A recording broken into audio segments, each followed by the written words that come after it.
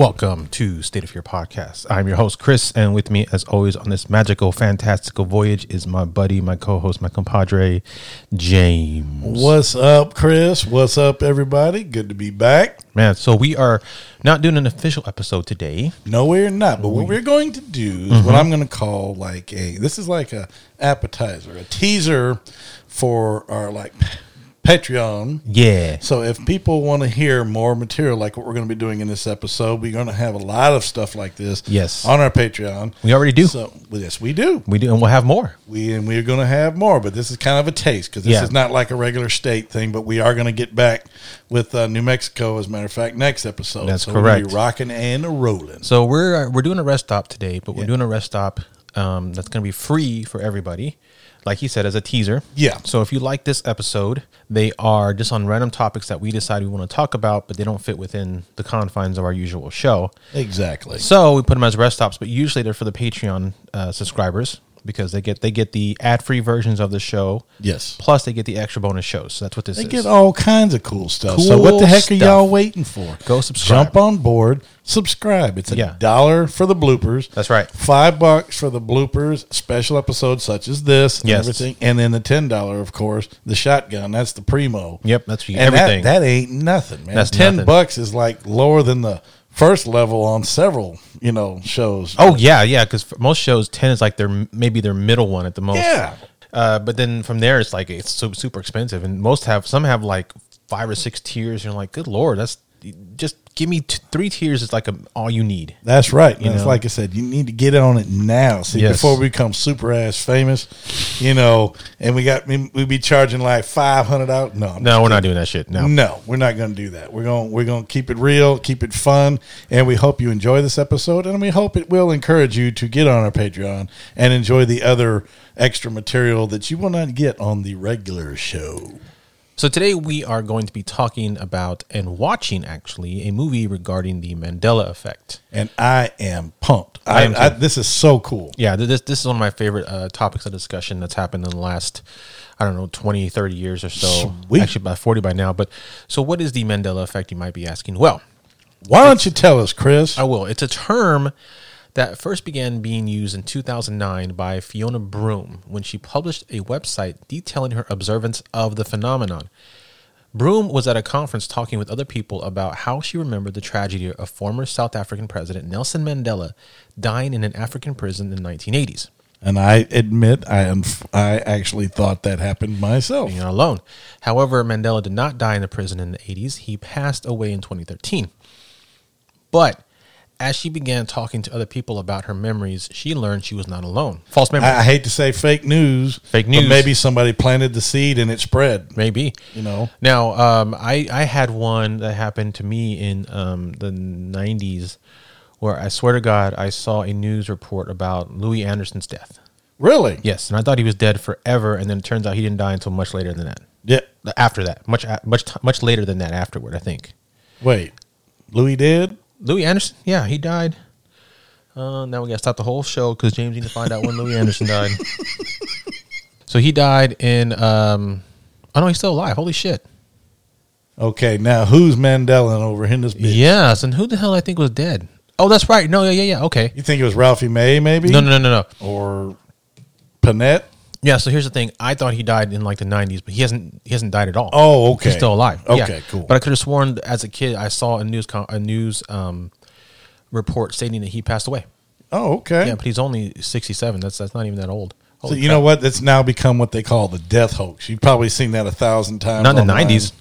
But like I said, it has become that now. Oh, yeah. It's like that's what it is now. People do it out there just for fun now. They'll kill somebody off and launch it, and people just buy into that shit, and all of a sudden you're seeing tons of posts about, rest in peace, Harrison Ford or whoever. Oh, yeah. Jackie Chan had one too. Jackie Chan. Yeah. So with that being said, let's go over some more famous examples of the Mandela effect. So Oscar Mayer has one where people remember it being spelled M-E-Y-E-R, even though there's a very famous song from the 80s where they spell it out M-A-Y-E-R. Yes. So that's one. Another one is the guy from Monopoly, Rich Uncle Moneybag, or Pennybag, excuse me. Yep. People remember him having a monocle, but he's never, ever, ever had a monocle. No, he has not. Never had. But there are a lot of people who remember that.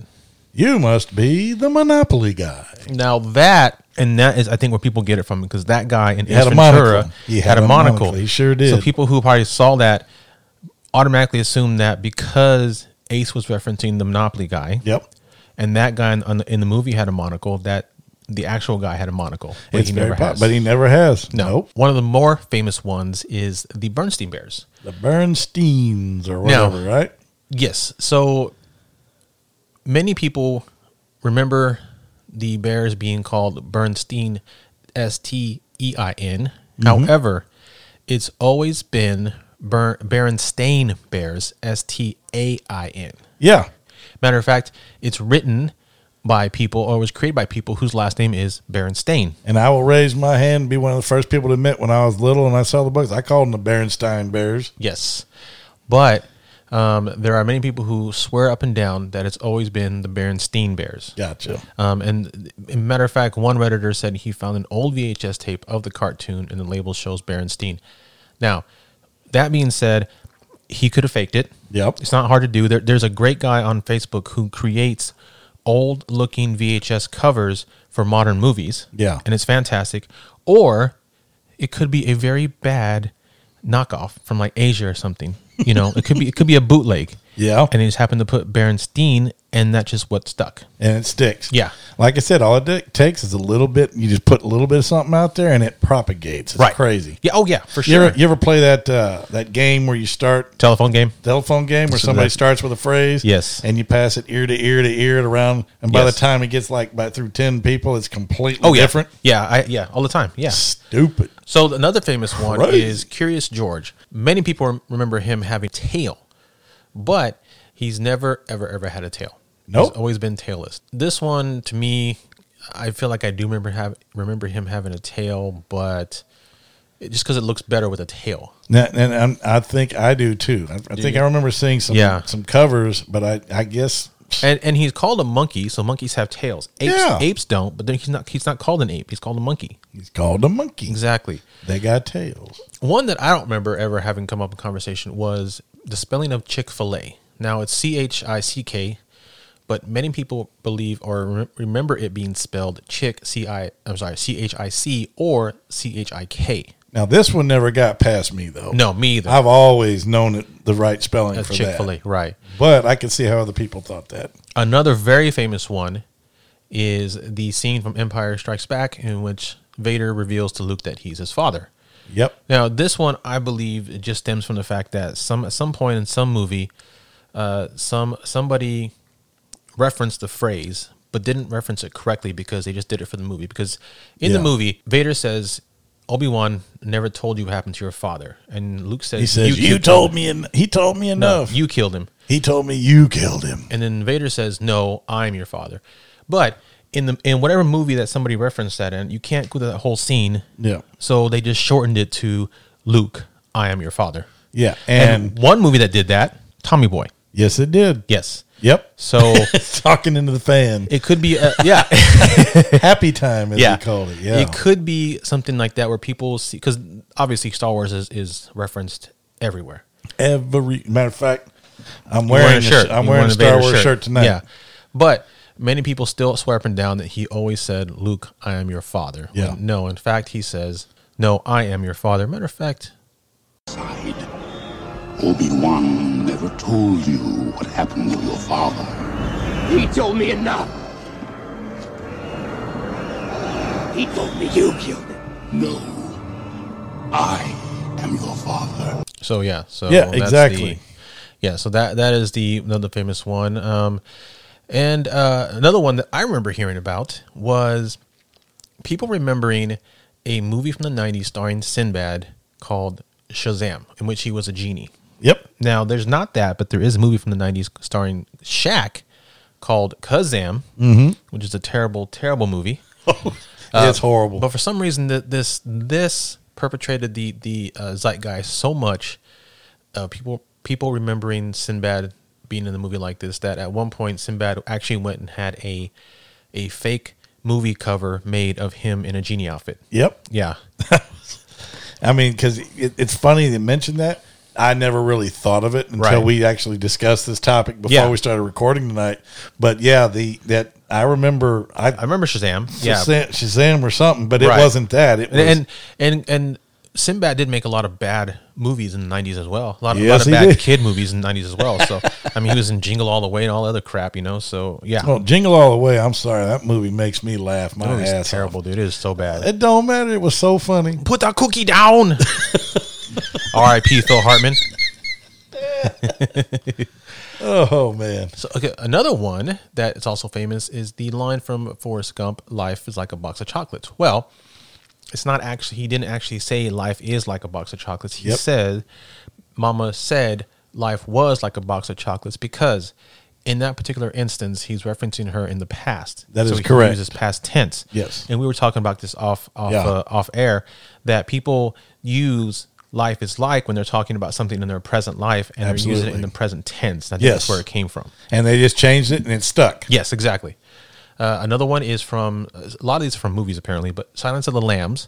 A lot of people use that famous line, "Hello, Clarice." Well, people blow movie lines all the time. People slaughter this shit, Right. So, Referencing the first time that Hannibal Lecter met Clarice.